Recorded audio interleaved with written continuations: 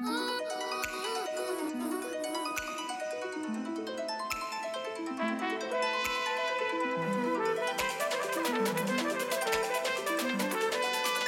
Clinic presents the Always On EM podcast, hosted by Alex Finch and Venk Bellamkonda.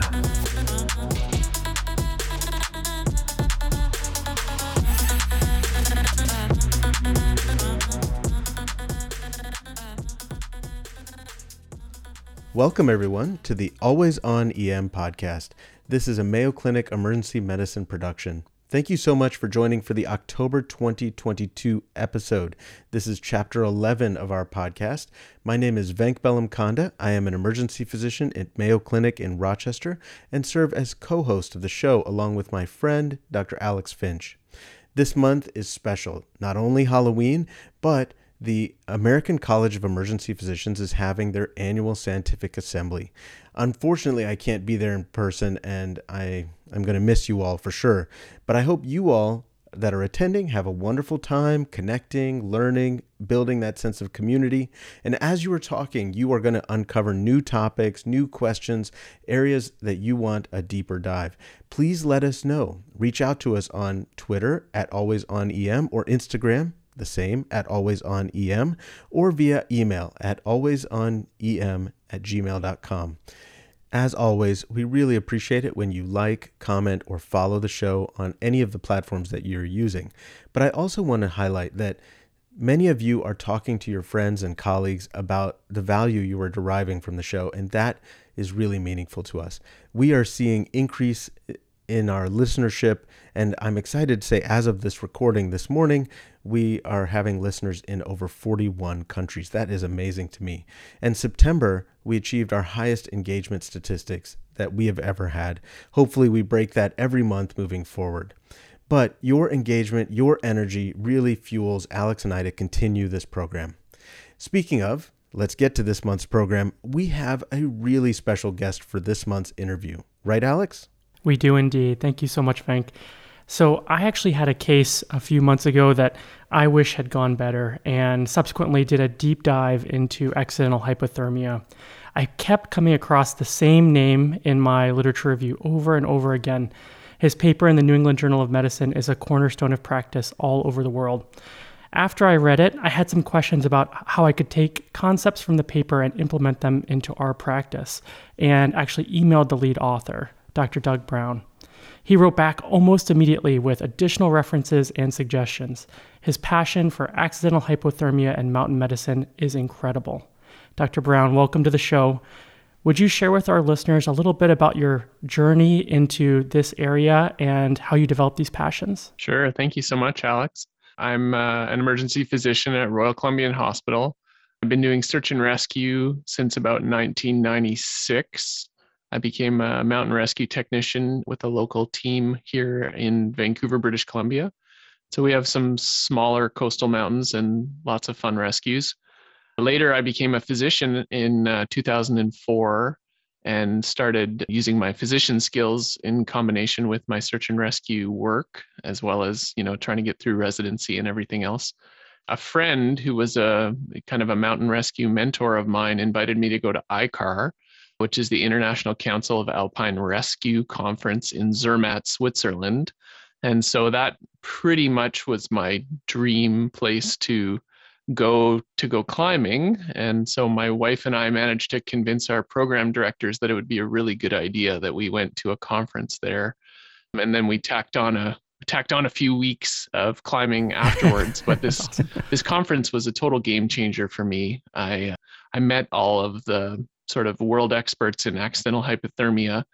And while I was there, a woman named Anna Begenholm presented her own case of accidental hypothermia. She fell in a creek and was rapidly cooled to an eventual temperature of 13.7 degrees Celsius.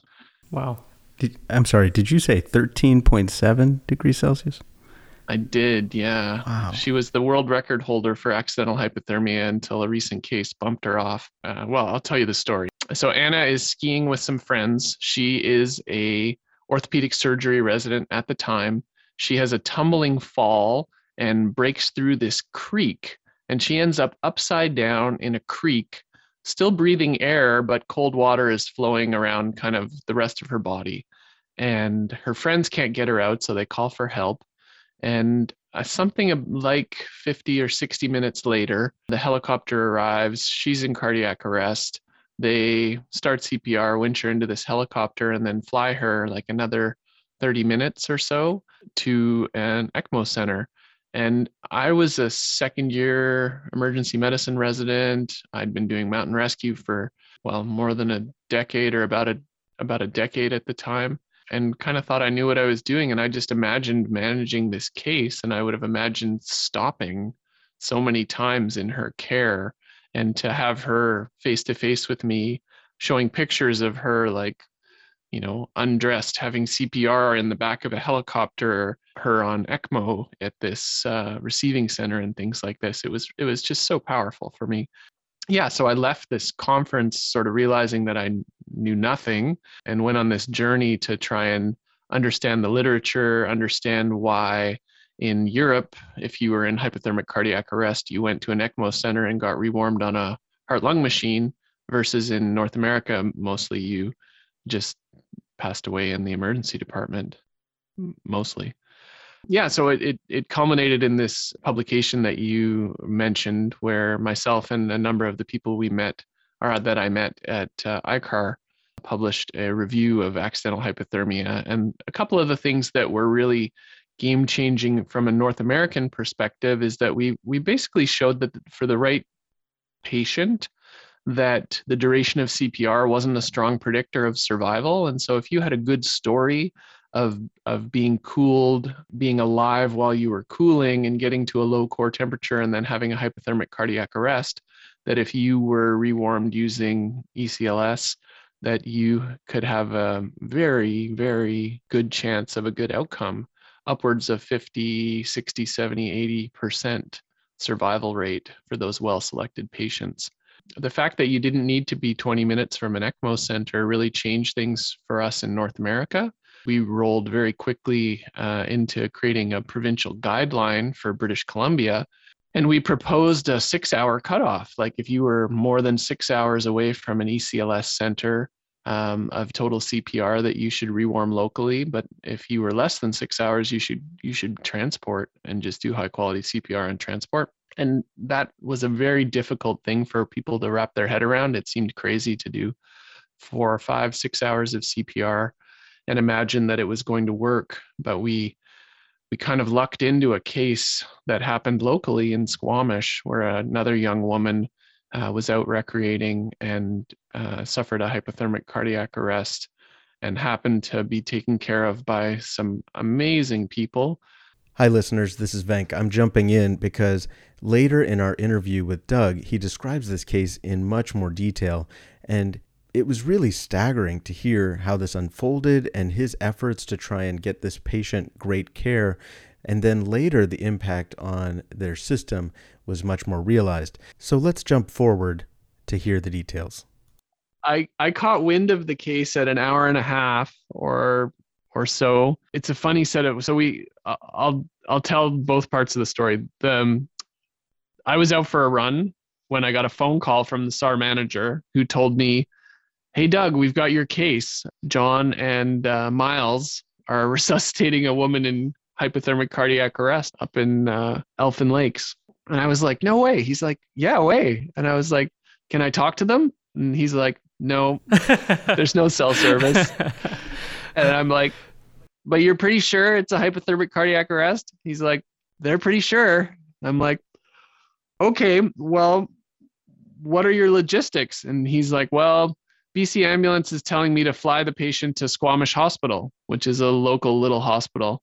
And I've told them, like, no, Doug Brown told me I need to transport this patient directly to an ECLS center, but they're telling me that, well, no, you have a patient in cardiac arrest. The provincial protocol is that you have to go to the local hospital as quickly as you can."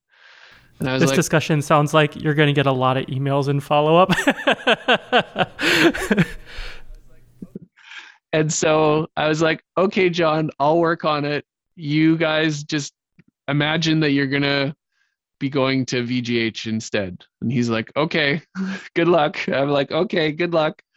And so then I called first I called the Vancouver General Hospital and confirmed that they were willing to take the patient. I was a resident at the time and knew the intensivists and stuff. And they knew the work I was doing. So that was easy. Wow, you were doing all of this as a resident? You did not lead with that. So this was something you took on really early in your career, and you're a resident making this change to the entire pre-hospital system? Yeah, That's incredible. I think I was an R4 when the New England paper came out. Now, what milestone is that when you're making systems changes at a resident level? That's incredible. I did not know that. That is phenomenal. So anyways, I talked to the right intensivist, and he's like, okay, I'll talk to the cardiac surgeon. We're in. And I was like, great, okay, I'll talk to the patient transfer network and I'll talk to the Emerge. And he's like, okay, I'll take care of the OR side, because he was an intensivist who was also an anesthesiologist. So he knew everybody and he knew the score. So then I called the BC ambulance transport supervisor and said, there's this patient in Squamish who's in hypothermic cardiac arrest, and the right thing to do is we need to transport them directly to VGH to go on ECLS. And he came on board very quickly right away, especially as soon as we made the quick, he wired in the quick call to VGH, and the VGH agreed to accept the patient. So that was good. And then the bad news was that we had lost the critical care transport helicopter. In BC, when we do search and rescue, we're using these small helicopters generally that we usually do a short flight with. And then if we have a critically ill patient, we meet a much larger helicopter with a critical care transport team who will take over care and then fly directly to the rooftop at VGH, at our tertiary care center. But in this case, the critical care transport helicopter and the crew that goes with it had been redeployed other places because they had thought that this patient wasn't going to require critical care transport. And so we were stuck with this small search and rescue helicopter, which literally only has room for, when we have a patient horizontal, they take out one of the front seats. So normally the helicopter has a pilot, has a front seat passenger, and then has 4 seats across the back. And we take out the front seat passenger seat, we take out 2 of the back seats, and then we put the person in the stretcher. Anyway, the patient was flown with one paramedic on his knees doing CPR and the other one in the seatbelt on the phone and doing the radio communications and stuff. And so we flew directly from scene, but we couldn't land on the top of the hospital because it's only a single engine helicopter and it doesn't have the safety protocol to be allowed to land in the middle of a large center on a rooftop pad. So we had to fly to the airport and then road ambulance the patient to VGH, which is a 20-minute ambulance ride. So we this is incredible. So we organized that they would fly from Squamish directly from the scene to the Vancouver airport, where they'd meet a critical care ambulance crew in an ambulance, and then they would drive her to VGH.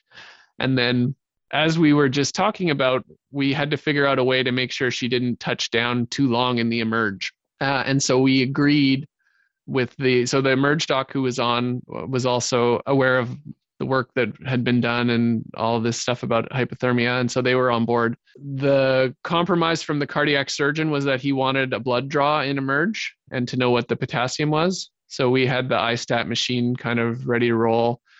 And yeah, after she'd had 4 hours of CPR, she got put onto ECLS. She was rewarmed rather quickly, but within less than 12 hours, she was off pump. And within 4 days, she was extubated, and in under a week, she was back on the ward. So we had this case right at our crux moment for our protocol, where we were like 6 hours, and everyone's like 6 hours, no way. And then we had this 4-hour case just land in our lap, and she did great. And so everybody signed off on the protocol, and it's been in place ever since. So it's been, just a wild journey to build the chain of survival, because if you don't have it ready to go, it's really hard to improvise on the fly. Doug, what you described that you and your teammates were able to do is really astounding. From my vantage point, it seems like you had such a shared vision and purpose for what needs to happen for this young woman to get the best outcome, that you were able to overcome a lot of momentum within the system to do things the way that they had always been done, and in fact do something extremely novel and different. And you had to overcome a lot of challenges, including the helicopter and personnel issues, to be able to get that done. If I'm reading between the lines, the actual case is also really astounding with such a prolonged downtime, and I'd love to hear more of those details. Can you summarize the details of the resuscitation itself, as well as summarize the outcome? So it was a 24-year-old female who left a backcountry hut at 2 a.m. She became disoriented and disrobed. She was found 7.5 hours later lying in the snow with agonal respirations. She lost vital signs when the crew extracted her. They started CPR. At the 2-hour mark, the ALS helicopter rescue team arrives. They defibrillated her 11 times, actually. They used up their first AED and then got a second AED because they learned the lesson that it is really hard to not shock VT. They knew from my talk that they should do 15 minutes and, 3 rounds of medication and defibrillation and then focus on just high quality CPR and transport. But it was impossible for them to have an AED that said shock advised and to not shock it. So they actually went through 2 sets of batteries on 2 different defibrillators. They gave her 4 milligrams of epi. She had end-tidal CO2 of 10 to 20 the whole time for them. After 40 minutes of scene time with them, they were able to evacuate by small helicopter. They then had a 20-minute flight to the Vancouver airport, bypassing the local hospital, and then a 15-minute road ambulance to our ECLS center. Her temperature in the ambulance measured esophageal was 17 degrees Celsius. That was after 3 hours and 40 minutes of CPR. There's a little bit of a discrepancy because the temperature measured in the OR at the 4-hour mark was 22 degrees Celsius. So it's not clear to me whether she rewarmed during transport, which I highly doubt, or whether just for some reason one of the temperatures is wrong. Her presenting rhythm in the OR was VF. ECMO was started at the 4-hour mark. Just before ECMO, her pH was 6.98, her CO2 was 56. Her oxygen was 72, her bicarb was 13, her K was 4.3, and her lactate was 11.3. They started her on VA ECMO. They rewarmed her very quickly. After 26 minutes, she was at 37 degrees Celsius. This is actually much quicker than we would normally recommend, but they rewarmed her quickly and it worked. She was defibrillated into normal sinus rhythm on the first attempt at 37 degrees after 27 minutes on pump.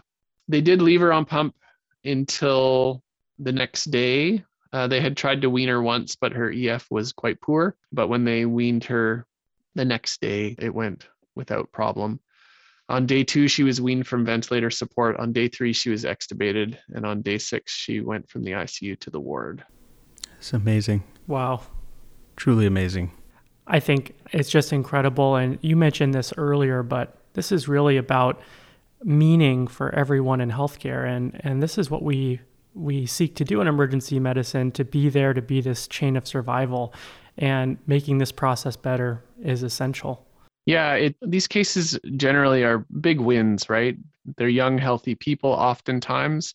Well, it's 50-50 if you look at the hypothermia literature. Half the people are, exciting mountain people out practicing their craft, and the other half are often drug and alcohol who end up exposed outside. But regardless, both of them tend to do very well. And the literature, unlike drowning, the literature has very few people brought back into a persistent vegetative state, which is one of the things that everybody was worried about when we first started these kind of protocols. But yeah, as long as you're not trying to pick out the hypothermic cardiac arrests from drowning, you have very little chance. Essentially, these patients either get ROSC and do well, or they usually don't get ROSC. There's not a lot of downside. The challenge, of course, is selecting the right patients, because these resources are important and expensive and needed for cabbage and all sorts of other demands that there are on the ECLS programs. And so you need to not use them indiscriminately. And especially you don't want to have people transporting, for 3, 4, 5 hours and all the risks associated with that of doing CPR during transport if they don't have a real chance of survival. And so one of the really important things that I always try and talk to people about is trying to understand how to pick the patients who have a chance for a good outcome. Along those lines, I was hoping we could go through an example case and you could tell me how you might work with someone over the phone to seek that story out. So to get inside the mentality, we're at a small emergency department, essentially a freestanding emergency department, and we'll say we're about 2 hours from an ECMO center. And we get a call as the local medical control that there's a 45-year-old homeless gentleman who is found pulseless in a snow embankment. There's no visible trauma, and EMS has been on scene for about 15 minutes and started CPR. They have identified a PEA arrest and are looking for guidance at this point. Do they terminate resuscitation? They've gone through ACLS a couple of times. Do they transport to you? How does that conversation go at this point? Really quick, this sounds like a very favorable case. PEA in some circumstances can be considered signs of life, especially in a hypothermic cardiac arrest. So that's nice to know that potentially you have a much lower probability of this person having been anoxic for a long period of time. When it comes to prognostication, really it's all about story. And it sounds funny, it sounds like you're back in medical school, but really history is the most important thing. And so you want to do two things. You want to probe for any signs or story or history of death before cooling, right? And so you're looking, did this person have a traumatic event? Did they have a witnessed overdose or something else that caused their heart to stop before they got cold? But in this case, we don't have any history to suggest that. The other thing I'm trying to say is that the patient had access to oxygen during their cooling period. And so that's where the drowning stuff gets really complicated. In the homeless situation, in a snowbank, it might be difficult. When you're looking at like drownings and things like that, what you're looking for is a story of like the person clinging to an object and breathing air for a long period of time, or being in a life jacket and cooling before they then kind of slump forward and face down in the water kind of thing. And what we're getting at with that means they cooled in the body of water, but were breathing oxygen while they cooled. Is that correct? Yeah. So with drowning, I tend to divide it into submersion drowning and immersion drowning. And submersion drowning is kind of what you usually think of. A person falls into water, they very quickly go under the water, they have a hypoxic cardiac arrest, and then depending on the temperature of the water and when they're pulled out, they're going to be cold when they come out. And with the exception of very young children, those patients that's universally fatal. My approach to those patients is 15 to 30 minutes of great ACLS on scene, and then terminate on scene if you have the ability to do that within your system. Don't do it for kids. Kids are a different story. Get other people involved. Think about transporting. Think about ECLS in any cold water child drowning, even if you think it's submersion drowning. But for adults, if it's submersion and you don't get ROSC with good ACLS, then I'm very comfortable supporting people in the decision to stop resuscitation. Immersion drowning is the needle in the haystack when it comes to accidental hypothermia. And there you're looking for a story of the person being immersed in water, but being able to breathe air during the time that they are cooling. And then they're breathing air, they're getting colder, they're still breathing air. And then they get cold enough that they have a hypothermic cardiac arrest. And then often they might either slide into the water if they were hanging on to a boat or an object, or they might then go face down if they were wearing a life jacket or something similar. And so those are very rare, as you can imagine. But those are your potential hypothermic cardiac arrest that might benefit from prolonged resuscitation and transport to an ECLS center. Listening to that, I can't help but think of Leonardo DiCaprio. I was just going to say it. I was just going to say it. In Titanic. Do you know what we're talking about, Doug? I haven't seen Titanic, unfortunately. Oh my. But Okay. I've heard other people say the same thing.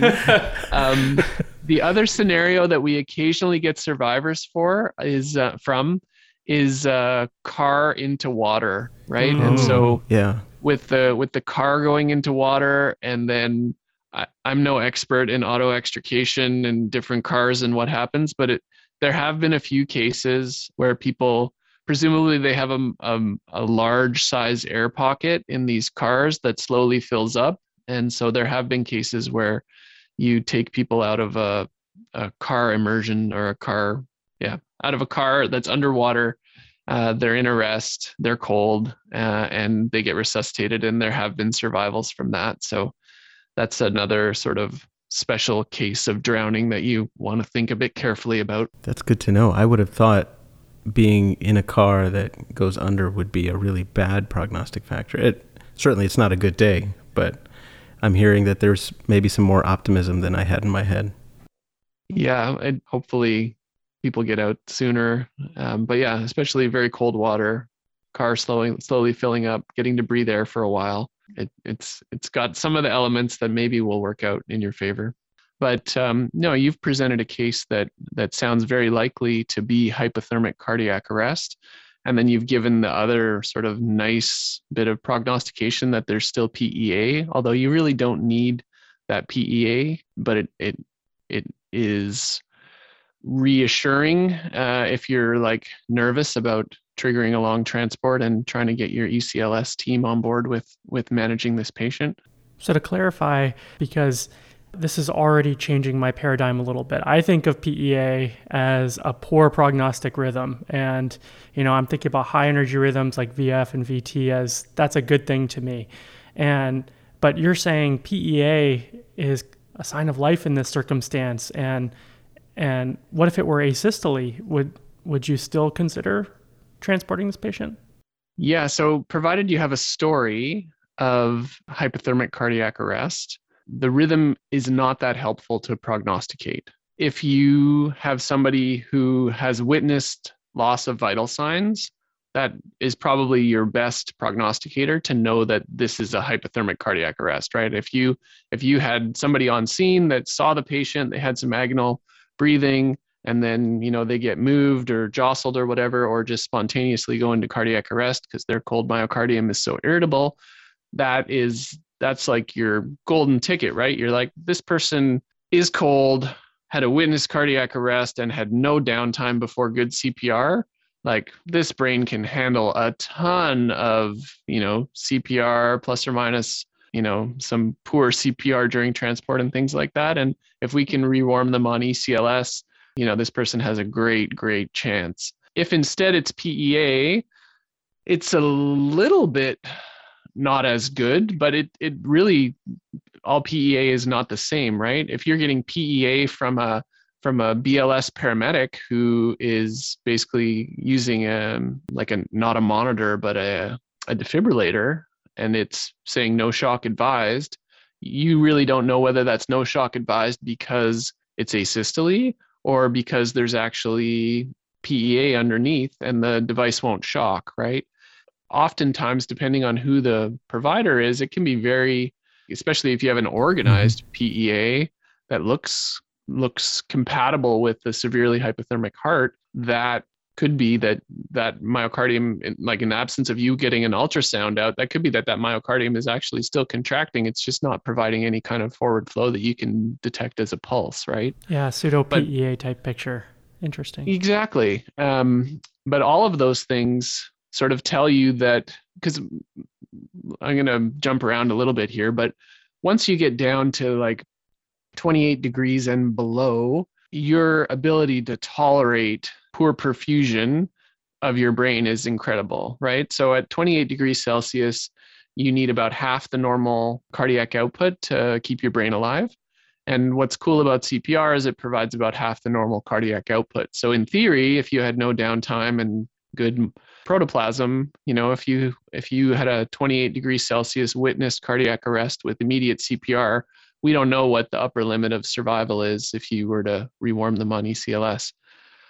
When you hit 24, now you're getting into this sort of, and especially at 20, you're getting into this deep hypothermic cardiac arrest territory where in young kids for cardiac surgery, they'll do like cardiac standstill for 20 minutes without putting them on pump if it's going to be a quick repair, right? And so the colder you get, the more tolerance you have for poor perfusion or no perfusion.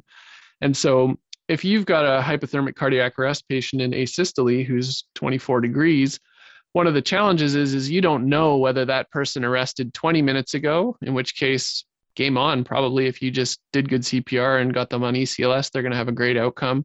Or if they arrested 2 hours ago, right? In which case, a little bit dodgy. And if they arrested 5 hours ago and had 5 hours of no flow at 20 or 24 degrees, probably that's not going to go well. But you really don't know. And there is a significant number of people in the literature who've been successfully resuscitated from asystole. So it's not the sort of thing that you can use to stop. And really what you need to decide is this a history of hypothermic cardiac arrest or not? And if it's a history of hypothermic cardiac arrest, the things that can get you out of having to sort of roll out the red carpet and do everything, if you can measure a good potassium and it's over 12, you would be a world record setter. And really, if your temperature is above 32, you can also be pretty confident it's not a hypothermic cardiac arrest. So those are your two kind of get out of jail free cards if you don't have story. But if you do have story and you're convinced it's a hypothermic cardiac arrest, it's very reasonable to do high quality CPR, move them to an ECLS center. They'll only need to be on pump for, somewhere between 4 and 6 hours to slowly rewarm them. Some people rewarm them even faster. And if you don't get ROSC, then that patient, has used 6 hours of pump time, but isn't going to use a lot of other resources. And then, if you do get ROSC, then there's a really good chance that their brain is well enough preserved that they're going to do really well. Doug, can I ask a procedural question? Sure. So I have heard a lot about potassium and its prognostic value. Can you talk about where this potassium needs to come from? Is it from a central blood draw, or what about a peripheral potassium that's really elevated? Yeah, great question. The literature on potassium is a little bit tricky, but it is a good example of why you need to be very careful in life and in medicine about making very important decisions off a single lab value. So there is what I consider a very good case report of a potassium of 9.8 who goes on to survive. The reason I say that is you look at all the following values and they're kind of slowly decreasing as this person went through their resuscitation journey and then went on pump, versus the world record holder is a potassium of 11.9, and 20 minutes later, I can't remember if they were on pump 20 minutes. Anyways, 20 minutes later, their potassium was I think 6 and change. And to me, that first potassium was hemolyzed, or there was some sort of lab error processing it. And therefore, you always need to be very careful about making life and death decisions based on a single lab value. And so I don't think there's a good answer to your question, central versus peripheral. I don't know of any data. I'm sure there's data out there in normothermic people. I'm not so sure about in hypothermic people on how those numbers might differ. Really, for me, where potassium comes in is in a unknown story. So I'm really not interested in the potassium if I have a good story of hypothermic cardiac arrest, or if I have a good story of death before cooling. If I have either of those, I'm very not interested in what the potassium is. I'm more interested in just moving forward. If instead the story is quite uncertain, and particularly if I'm looking at a longer transport and things like that, then that's where the potassium might help me. But unfortunately, especially if you go look at the drowning literature and things like that, there's lots of people with normal potassiums who don't survive, right? So it's in our case, it can be helpful if it's very elevated to help us get comfortable that there was death before cooling, but the reverse, unfortunately, is not that helpful. In terms of considering the potassium in the context of other things, I believe you developed a scoring tool around that, the ICED score, and then similarly there's a HOPE score. And how do you compare these two, and how do you approach this question? Great question. Yeah, so as you said, there's two scores. The HOPE score has been derived and then validated. And the ICE score, which was done by a number of us out of Vancouver and Kelowna, has been derived but not validated. Of course, there's a tiny bit more to the story than that, because our derivation has more patients in it than the combination of their derivation and validation. And of course, I am a little bit biased, or more than a little bit biased, to the ICE score instead of the HOPE score. I like your name better. Your name would jump to my mind in the moment, so I'd get there faster. Thank you. Well, the HOPE score was done by a number of Europeans, who many of whom are friends of mine, and they have done a much better job of both promoting their score and incorporating it into decision-making tools and algorithms and stuff. So unfortunately, I think our ICE score might be relegated to the history books, but ours is easier to use. So to calculate the ICE score, you need to know the gender of the patient, whether or not they suffered asphyxia, and what the serum potassium is. And then you basically just plug it into a little graph and it gives you a number. For the HOPE score, you need age, gender, the temperature, asphyxia, CPR duration, and the serum potassium. And just by understanding the difference between those two scores, you'll see the crux of our sort of argument between the two author sets. And we use some different statistical methods. And I am personally convinced, both from my review of the literature and from the statistics, that in a well-selected patient, the duration of CPR does not predict survival. And similarly, in a well-selected patient, the temperature does not predict survival.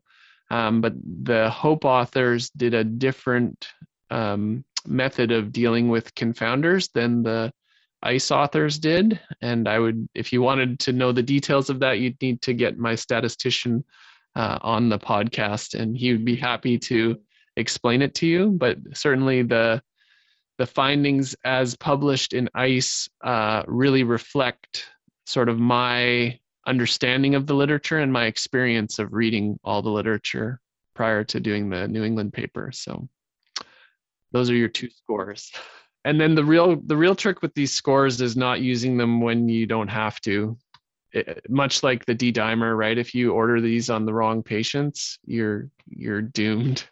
I really like that perspective, because I think, similar to your discussion about the potassium, I don't think that I am at the point where I would say, I don't need the potassium, I know I want to move forward from the story. And so that's really enlightening to say, hey, this is a great story for this. I'm not going to be dissuaded by a value that could be hemolyzed, and I might, call the patient right there. And so I really appreciate the idea of using both of these scores in the context of a patient that I'm going to apply the decision rule because of uncertainty. Yeah, and that's exactly the way to think about it. It's for the patients where you really aren't sure and you really don't have the clinical history to be able to tease out what to do. Using one of these scoring systems can be very helpful. The other place it can potentially be helpful is if you have a patient that you are wanting to advocate for and you are getting pushback from an ECLS provider who is not familiar with the excellent potential for a good outcome on hypothermia. Because, you tell a story to a busy cardiac surgeon who wants to start his next elective case about a 28-year-old person who you've been doing CPR on for 2.5 hours that has a temperature of 25 degrees and a pH of 707, and they're gonna be like, don't waste my time, like this case isn't for me. And if you face that kind of scenario and you can pull out an ICE score for that person and say that based on a published scoring system, this patient has a predicted survival of 50%. That is all of a sudden going to be much harder for the cardiac surgeon to argue with if for some reason they're not somebody who's familiar with huge. The hypothermia sort of special case. Right. That's super helpful. I like the way you're framing this, Doug. So it's all about the story. And in particular, we're trying to ascertain two different things. Was there death that occurred before cooling? And was the body continuing to get oxygen through the process of cooling and death? Yeah. And your ideal scenario is witness loss of witnessed arrest, right? Either before cooling or after cooling, right? Like if you have a story of, I was clutching my chest and having terrible chest pain, and then I fell in the snowbank, right? Pretty much you're done if the ACLS isn't working. And then in an ideal world, like our case in Squamish, instead somebody finds somebody in a snowbank, they notice that there's some signs of life, and then they do something to them and they see the loss of vital signs. Those are your perfect cases, either to stop or to go. But obviously life's messy and there's a lot of in between, and you're trying to search for clues to help you put them in one camp or the other. Because that's really, if you truly can't put them in one of those camps, then the scoring systems or just looking at the potassium, if you can't manage the scoring systems, might be helpful. But ideally, you're going to put them in one of those camps based on the story. So for our hypothermic gentlemen on this medical control call, are you advising that they come to our small ED and get a potassium and we start to rewarm them? Or are we calling this resuscitation in the field or transporting to a bigger hospital? Yeah, so great question. So the case you've described to me is very likely to be a hypothermic cardiac arrest. And so that patient, in my mind, would benefit from high quality CPR and transport to an ECLS center and maintaining the core temperature during that transport. So I don't want you to rewarm them, and I don't want you to let them cool further. And so depending on how long your transport is, if you're looking at relatively short transports, like half hour, 1 hour, they could probably do all their usual stuff, their bear huggers, warm blankets, hot packs, whatever, while they're doing CPR, and they'll probably barely maintain, or they might lose a degree or two during that time. If instead you're looking at a 3 or a 4 hour transport and you've got a really dialed like helicopter rescue crew, then they're probably going to have to put in an esophageal probe, and they're probably going to have to titrate their heat delivery to just maintain their core temperature. Because of course, I didn't write the guideline that way, and I had a team that had a long transport from the interior of BC that by the time they rolled into the ECLS center, they'd kind of gotten us out of that protective window. I think they'd gone from 26 to 29 degrees Celsius, or maybe even to 30.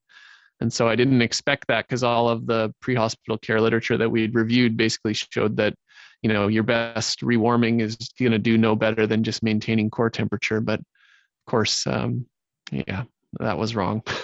There's always overachievers out there. Yeah. So to answer your question, which I'm dancing around, should that crew come to you in your small center, or should they go to the ECLS center? I think that depends on that crew's ability to provide high quality CPR. Certainly from a timing point of view, the best thing they can do is avoid the small shop, right? Because a stop at a small shop with a patient in cardiac arrest, there's no way it's going to take less than a half hour, 40 minutes, an hour.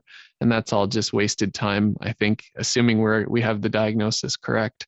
But if they don't have mechanical CPR, and you have mechanical CPR, or if they could come to you and then helicopter to the ECLS center, or like everybody's logistics are going to be different, but the principles are the same. Make a decision based on the clinical history, provide high quality CPR, maintain the core temperature, and get the ECLS team on board and ready to receive the patient.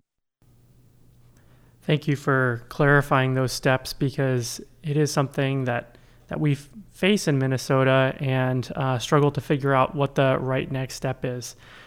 Another thing that I know I personally have struggled with is while we're warming up the ECLS process, so to speak, or if there's some debate about that, what steps do we take in the interim? And in textbooks, we talk about 2 chest tube systems, a warm Foley lavage, things like that, peritoneal lavage.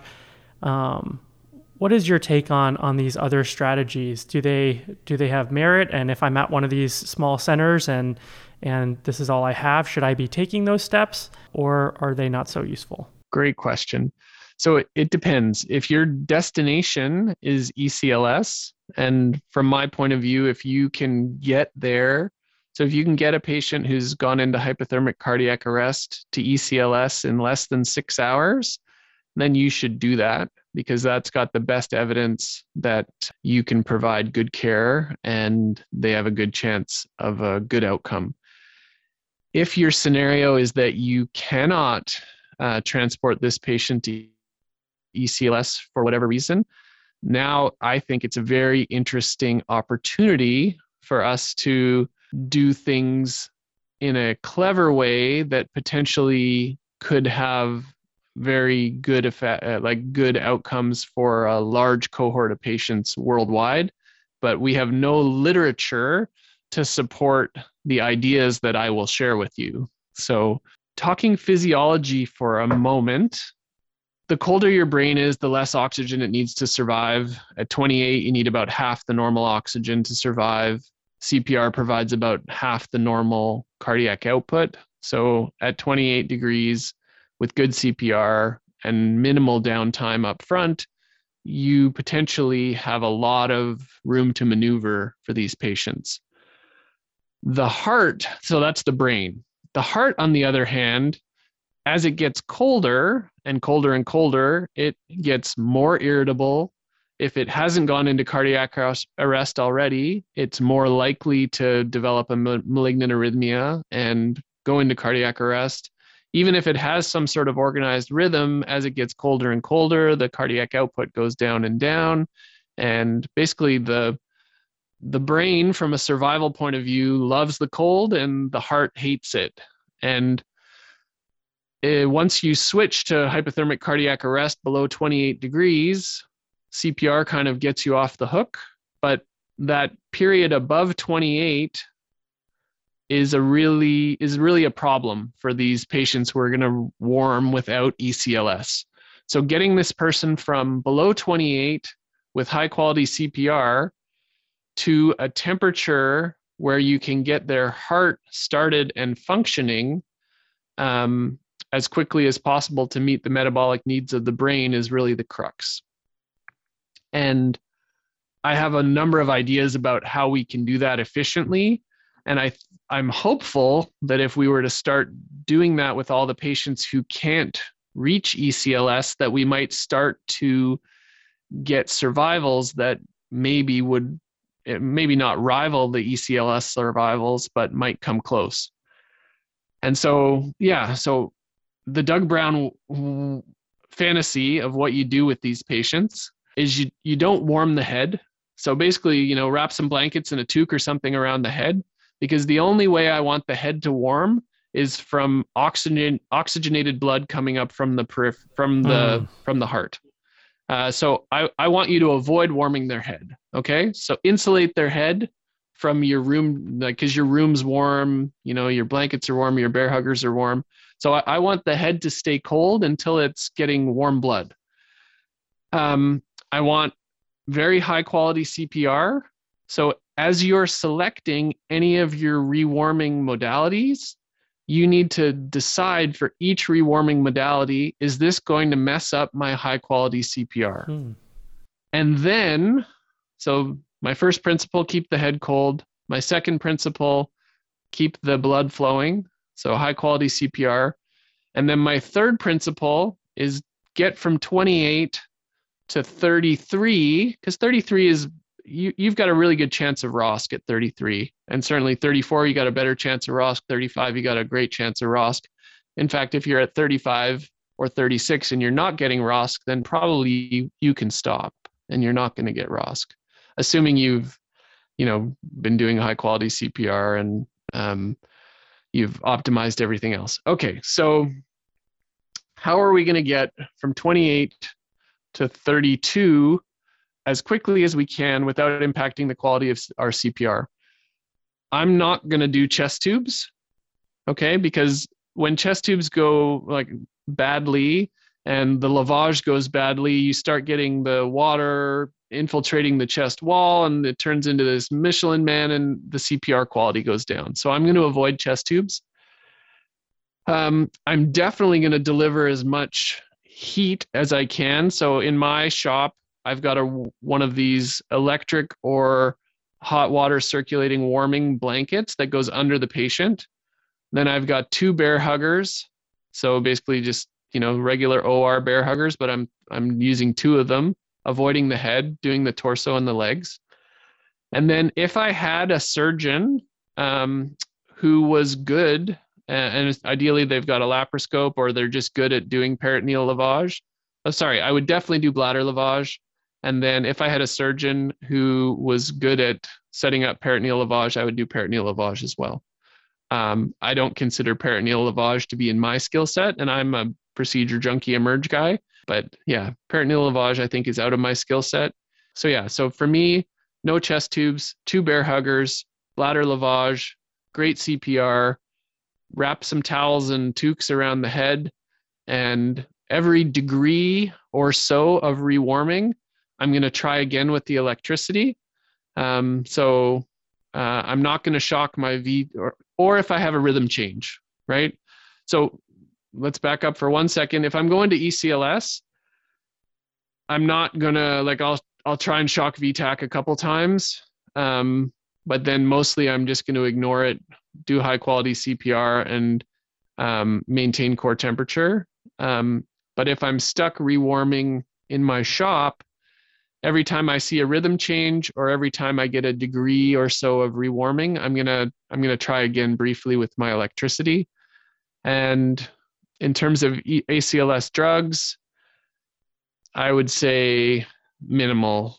Every 2 or 4 degrees, maybe I would try a bit of epi. If somebody managed to send some lab work that was, showing pHs in below 7, maybe I would give some bicarb once in a while, but I don't think any of those things are going to help.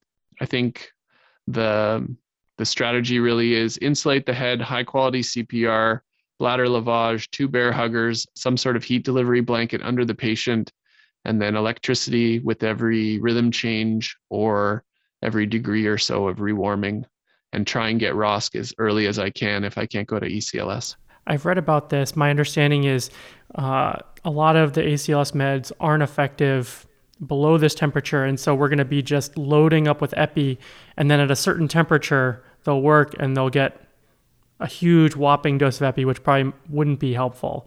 Is that kind of the process we're discussing?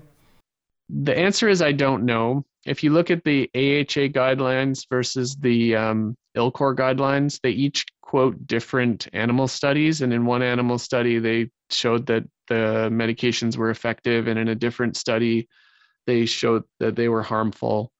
So I really don't know. And I would love to look into it, but I don't know what happens to the metabolism of those medications, epi in particular. If it's too cold, does the epi go away, or does it sit around until it's warm enough and then acts with the vengeance? I really don't know. My general rule of thumb is for the first 15 or 20 minutes of resuscitation until you've decided for certain that this is hypothermic cardiac arrest is to just do everything like you normally would. Give your medications like you would, use your electricity like you would, and then after 15 minutes, if none of that has worked and you have made the decision that this is a hypothermic cardiac arrest, then I would stop with electricity and with meds. If I'm going to ECLS, then I would just do high quality CPR and try and prevent the temperature from changing and not recheck the rhythm, not reshock VT, not give more epi. because I'm going to a treatment that I have a tremendous amount of faith in is going to work for this patient. And if instead I'm in the camp where I have to rewarm locally, I really have no evidence to guide you. But my personal opinion would be I wouldn't pull out any of the ACLS medications until probably 30 degrees. And I would try some at 30, I would try some at 32, and I would try some at 34. I would be more generous with my electricity. Every rhythm change or every degree, I would try again with the electricity. Something that's really prompted me to think a lot about my first moments in a resuscitation in a accidental hypothermia patient is what you've described. So if ECLS is an option, and if they've committed to doing this procedure, our wonderful ECMO team, should I be working to rewarm the patient at all? In other words, you said while they're transporting the patient, we should maintain this core temperature and not try and aggressively rewarm them. And when they hit my trauma bay, I want to do something. I want to help. And usually that helpful thing I'm trying to do is give some warm saline, get some warm blankets on the patient, bear huggers, all these types of things to try and warm the patient up with my good intentions. But if ECLS is really an option, should I say, everybody stop, we're not rewarming this patient, let's continue CPR and oxygenation with our endotracheal tube, and let's prep the groin. Is that kind of what you do when ECLS is ready to go? Yeah, 100%. All you need to do is high quality CPR and rapid transit to ECLS. Those are your two priorities. Well, and then ideally maintain the core temperature. The reason for the core temperature recommendation is the colder you get, the more organ dysfunction you're going to get. So you don't want to take your 27-degree patient and deliver them at 19, right? Because things are going to get worse. But you really don't want to take your 27-degree patient and deliver them at 32 degrees to ECLS, right? Because you will have decreased their neuroprotection. So yeah, high quality CPR, maintain core temperature, and transport as quickly as you can is really all you want to do. You don't want to be giving boluses of warm saline. You don't want to be delivering a lot of heat. You might need to deliver a little bit of heat to prevent further heat loss. But yeah. That's amazing. I think that would be very, very difficult to stand by and watch. Which is the reason, I'm sorry for interrupting. That's the exact reason probably they should avoid your shop, right? They should just transport directly to the ECLS center. Well, our shop is the ECLS center. And I'm thinking, I'm even thinking in my trauma bay, because it takes 20 minutes to get all this going, and I'm trying to think, it would be really hard for me to, in those 20 minutes, not say we're going to give a ton of warm saline. We're going to give 1 liter, which in reality ends up being like 5 as the fluids keep going, and suddenly there's other invasive things that are occurring as well to aggressively rewarm the patient, which is everyone's best intentions. But it sounds like if we can really commit to that strategy, keeping them below 28 while not actively cooling them is probably in their best interest. And just think about our clinical team and how difficult it will be for them to see us not rewarming this patient when they may not have thought about it in this level of depth. Doug, could you take me through how you might explain it to them if you happen to be walking by our resuscitation room when this is happening? So currently, this patient is cold, and that cold is protecting their brain in particular from dying while they're having CPR.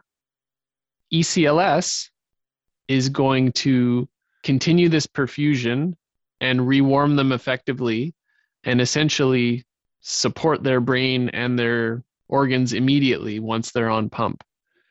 If you, in the meantime, while CPR is ongoing, are successful in rewarming this patient before they go on to ECLS, their brain is going to start to die. I hope I don't have to use that, but I can absolutely imagine myself using that same description that you just gave. I think it will be very necessary for our teams, even in an ECLS center. I think, this talk has given me a lot of hope and also a lot more focus on some things, very specific history that's going to push me in a different direction.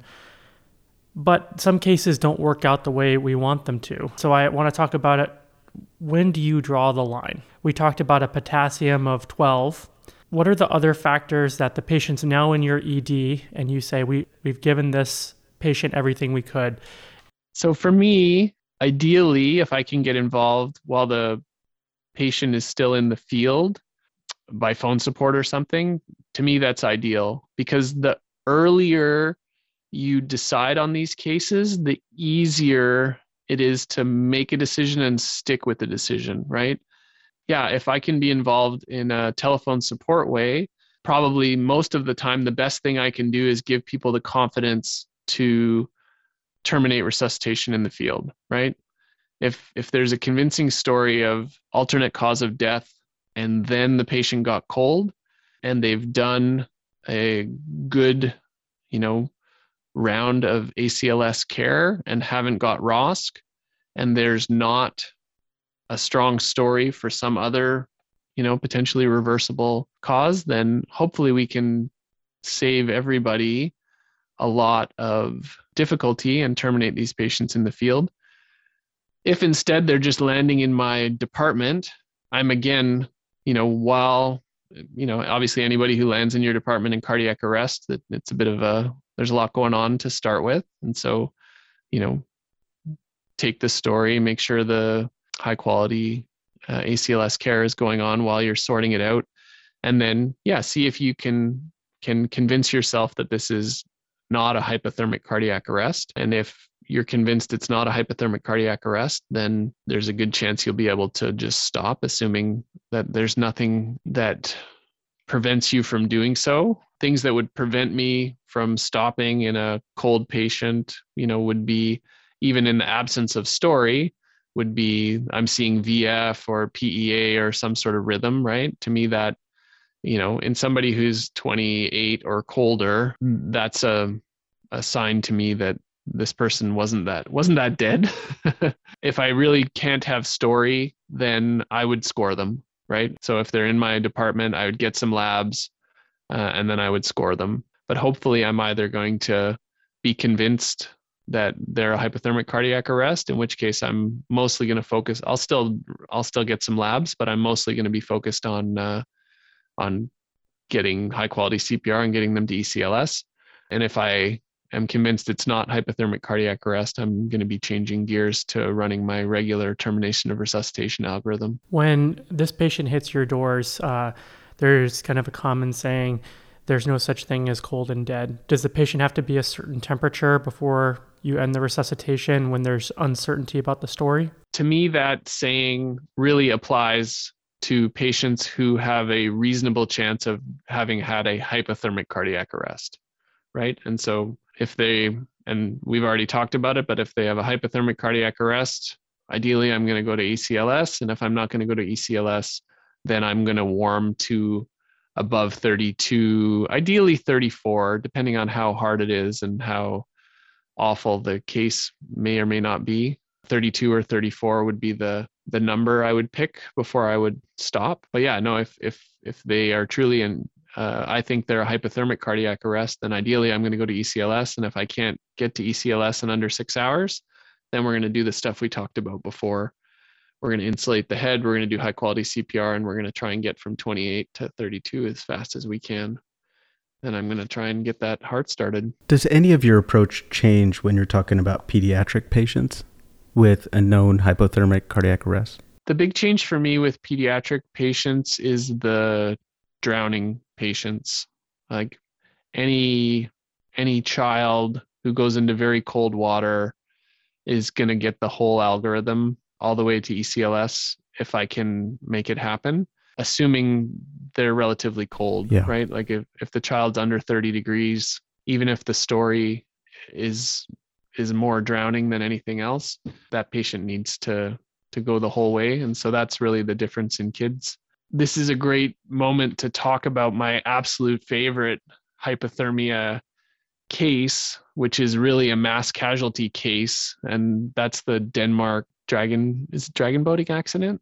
If you believe in the Denmark boating accident, then you should believe that the survival from hypothermic cardiac arrest rewarmed with ECLS is somewhere between 80 and 100%, because they essentially did 8 kids in short order and everybody survived.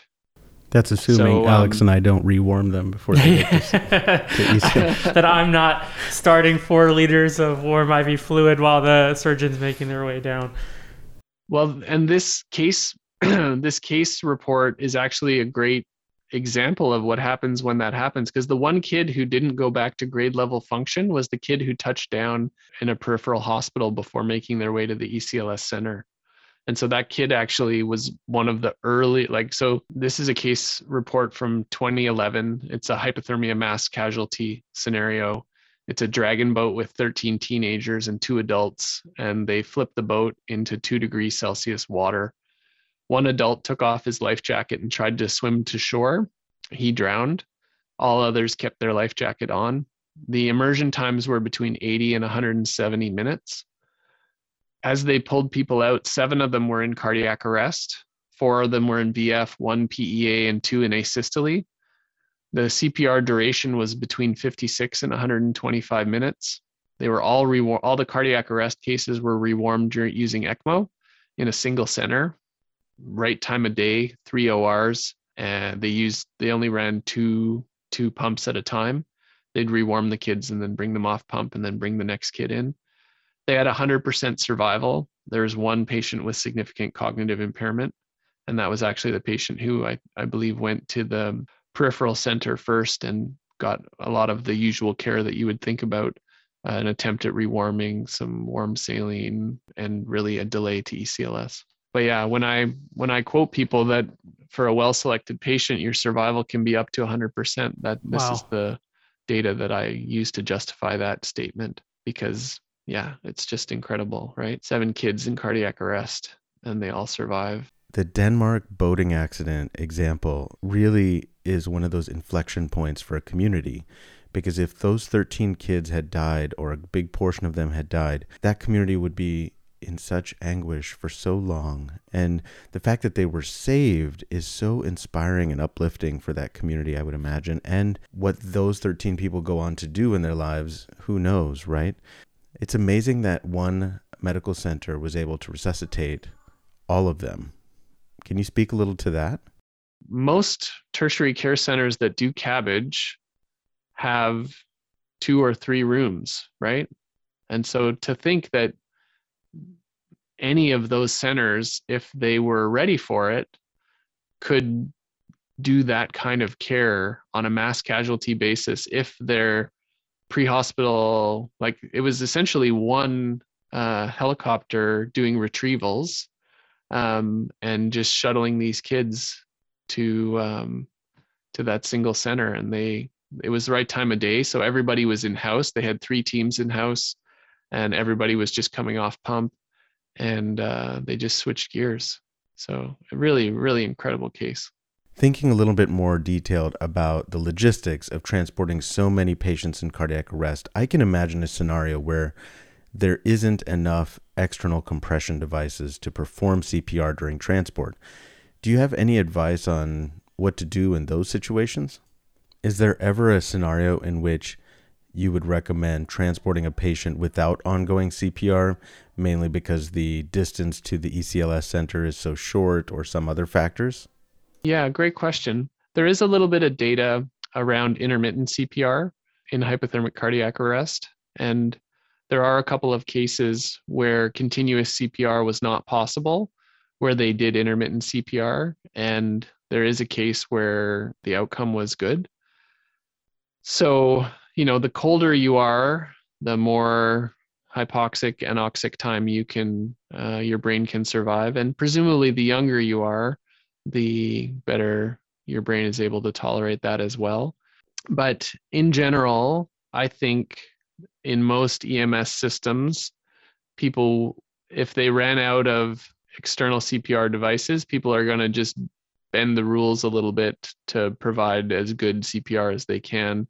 Usually the place for intermittent CPR is in a ground search and rescue environment where you just physically can't carry a stretcher and do CPR at the same time, in which case. People have different protocols, but the one that is, I think I need to double check the current ICAR recommendations, but I think 5 and 1 is the current, 5 minutes of transport, 1 minute of CPR. Although I think the right thing to do is turn that 1 minute of CPR into like a little bit longer, so you really get good CPR.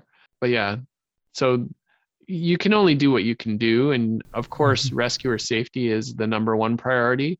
I think the lowest hanging fruit for rescuer safety is to have good termination of resuscitation in the field guidelines that are smart and safe. Ideally, you're going to equip your rescuers with mechanical CPR devices for these rare cases that require prolonged transport with ongoing CPR. And then if you get into a scenario where those devices are not available or not compatible with the patient, then it's really going to be an individual EMS provider decision about how to manage that. One last technical question, because I'm never done. So the easiest temperature probe for me to place is a Foley probe, but I noticed you kept talking about esophageal probes. Do you feel that's the real standard of care in this case? Yeah, that's really what you want. And you'll probably just need to call up to the unit or your OR. If you're in an ECLS center, your cardiac anesthetists are going to be using those, and your ICU is probably going to be using them as well. So just get someone to call up and they'll send one down. They're super easy to place. We actually have a New England Journal of Medicine video on placing the esophageal probe that a couple of my colleagues and myself went through the process of. I want to tell you about one other case scenario that you reminded me of when you're talking about bypassing. So one of the challenging case scenarios are these major mechanism traumas that are found later. And so the classic is winter, car, single vehicle, tumbles down a steep embankment or something, is totally smashed at the bottom, and the person has a huge mechanism. Obviously, you're super worried about trauma, but it's winter and they've been there for hours and now they're super cold as well. And this is probably the most challenging one to decide where to send this patient when you're sort of triaging them. And what often happens with these, or I don't know, I've encountered 3 of these cases already in our province, is people find the car and they're like, oh my goodness, this person is for sure dead. And then miraculously, this person is alive. And then sometime during extrication or early in transport, they go into cardiac arrest. This is a very challenging case, right? If the cause of their arrest is trauma and you bypass your local center to go to the ECLS center, then you've done your patient a huge disservice. But if instead this person has just suffered a hypothermic cardiac arrest with relatively minor and stable trauma injuries, if you send them to your trauma center that's not an ECLS center, you're going to do them a tremendous disservice as well. And so this is one of the most challenging cases. Ideally, if the transport times are close, you're just going to pick the ECLS center, because usually your ECLS center is also a trauma center. Especially if you have to go in different directions, these are really hard. I only have kind of a case experience of about 3 of these cases, but in my case experience so far, it's always hypothermia. If they survived enough hours in that wrecked car to get down to these low temperatures, 30, 29, 28, 27, 26, 25 degrees core body temperature, even though their mechanism looks huge, I don't think they likely, in the small numbers of patients I've seen so far, had enough trauma to kill them. And the case that haunts me the most is this woman who, her mechanism was unbelievable. Her car tumbled down this 200-foot bank and then smashed into a river and was half in and half out of this icy river. She was rescued about 6 hours. They don't really know, somewhere between 4 and 6 hours later. A highways guy rappelled down, saw this wrecked car, and was just assuming she was dead. He yelled and she yelled back, and nobody could believe it. when she came out, like her face was smashed. She looked terrible. She arrested when like they flew her up to the highway. Originally, they weren't going to give a paramedic helicopter to take her from there because they're like, well, she's been in her car for 6 hours. She must be okay. Anyways, they eventually launched the critical care helicopter for her, but it launched out of the non-ECLS center, even though it was kind of equidistant. It was just one of those weird where the boundaries sit. And even though the flight time was the same to VGH, the helicopter originated from a hospital that wasn't an ECLS center. Anyways, she ended up arresting on the flight back, getting ROSC once, and then dying in the emerge of the non-ECLS center. It was really sad, but those are cases that I think are not that uncommon. Is a major mechanism trauma in an automobile that then sits in the snow or in a very cold environment for several hours. And my sense is if they can survive long enough to get very cold, the chances are if they go into cardiac arrest, it's likely hypothermic, but it's still going to be a very difficult decision as the dispatcher if you have to bypass a trauma center to get to an ECLS trauma center. That's going to be hard. Dr. Brown, your time with us has been really, really helpful. I think we could continue talking about this, and hopefully we will, over many more encounters. But let me take a moment to summarize the many things that I've heard. It really begins with the fundamental realization that cold is neuroprotective while causing cardiac instability or irritability, and that planning ahead of time to create and vet a chain of survival that is understood and appreciated with a shared vision between many layers of care professionals, including EMS, emergency care teams, critical care teams, cardiac surgery, ECMO, etc., is really, really important. And that has to be done well in advance of these cases to really have the best outcomes. Then, thinking about these cases, hypothermic cardiac arrest, the story is the most important part. Look for reasons to think that death may have occurred before cooling or that hypoxia or anoxia would have occurred before cooling. Those are going to be reasons to think that this patient needs care that's different than hypothermic cardiac arrest care. But if you have a really good case that is likely to be a hypothermic cardiac arrest, don't get dissuaded by potassiums, cardiac rhythm, downtime as much as possible. Focus on trying to get them to an ECLS center with high-quality CPR being the most fundamental thing that we can do to give them the best outcome. When this involves water, try and make the distinction between submersion and immersion. Submersion meaning that water has gotten into their lungs most likely, or there might be some other reason to think of anoxia before the patient was fully cooled, versus immersion is where they were cooled fully and then arrested and then went under the water. The distinction with pediatrics is that we should really think very strongly about giving them a full resuscitation as much as possible, even if they may have some suboptimal characteristics of their clinical case. If you have to make the decision to discontinue hypothermic cardiac arrest care, certainly if you can get their body temperature over 32 or 34 degrees Celsius, that would really help. That saying, you're not truly dead unless you are warm and dead, applies primarily to hypothermic cardiac arrest. The other number that Dr. Brown threw out is a potassium of 12, as thus far in the literature there are no reported survivals after a potassium higher than 12. But that may change. But if you need to make a call because of some other logistical reasons or other dangers or other factors being balanced, that might be a number to weigh in. There are two scoring systems we talked about, the HOPE score and the ICE score. The HOPE score requires some more values than the ICE score and has to be on a website. The ICE score is a little bit easier to use, but is not validated in the literature. And so we'd have to weigh those two. But those can be helpful in trying to convince an ECLS provider to take action or to decide whether or not transport and other logistical operations should be undertaken for the patient. While the patient is getting to an ECLS center, if that's going to be the end goal, don't rewarm them. don't let them cool either. Keep them at the same body temperature and focus on high quality CPR.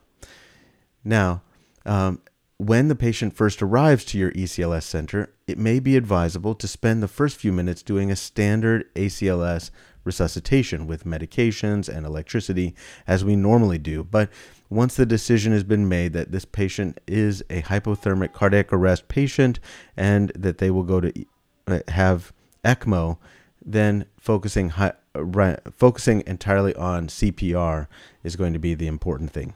If you're going to resuscitate them without ECMO, then wrap the head of the patient so that the head warms, primarily from blood coming from within and not external rewarming, and then keep the blood flowing using high-quality CPR.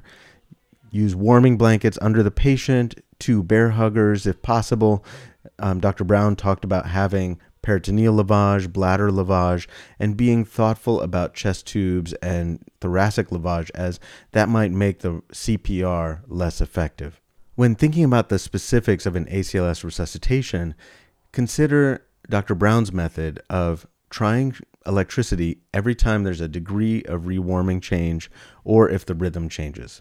Also, thinking about epinephrine or bicarbonate for every 2 to 4 degrees that's changed rather than using a certain amount of time, because then it may not be as effective and there's the potential for harm after the patient regains more circulation. Again, remember that some of these cases can be really challenging, especially if you're not sure if there is significant trauma involved, as well as the hypothermic cardiac arrest, and you do not have a shop that does both at the same distance or time from the patient. If you have to make a decision about where to go first, it's a really challenging situation, and you have to do it on a case-by-case basis. Dr. Brown, thank you so much. You really are inspiring. What you've done to uplift the care of patients in Vancouver is nothing short of remarkable. Do you have any final words for us today? No, thank you guys. It was a real pleasure. Your questions are fantastic. I don't know when I'm going to be in Minnesota, but I look forward to or better question is, when are you guys going to come up to Vancouver, to the West Coast? And we would love to host you and get you out and show you around. That would be really fun. Let's do really both fun. Ways. I think we should host you here. Yes. And we'd love to be hosted up there as well. So. What a pleasure to meet you on here. And truly, I meant what I said at the beginning. We'd had a bad case, and I was trying to find people, and I cold email. You probably don't remember this, but I just said, this person knows everything, and you sent me all these extra papers, and then you sent me paramedic guidelines that you developed, and we're working through all of these things in our system. And it's I think when I reflect on the case that has in many ways continued through our conversation, as a resident, you developed a network of people who you convinced based on the evidence, but were believers in kind of a significant change in practice. And that was everyone from paramedics to intensivists to a cardiac surgeon, which is pretty incredible. And I think you've definitely made us believers as well, and wanting to make our system better. So thank you for all you do in this. Oh, fantastic, you guys. Yeah. Work on that chain of survival, and one day the right case just lands in your lap, and everybody, it's just such an uplifting care experience for everybody. So do the hard work, do the administrative slogging to get people ready for it, and then one day it'll all really be worth it. So thanks for all you do. Listeners, thank you so much for sticking with us to the end. Hopefully you found that incredibly helpful. I know I did. Don't forget to like, comment, follow us on any of your podcasting platforms, and come back, as we're going to have more great content later this month and in following months. We really appreciate all of you giving us your time, and those of you going to the Scientific Assembly at ACEP, have a great time, be safe, and everyone else, I hope you have a wonderful Halloween and October. Until next time. The Always On EM podcast, hosted by Alex Finch and Venk Bellamkonda.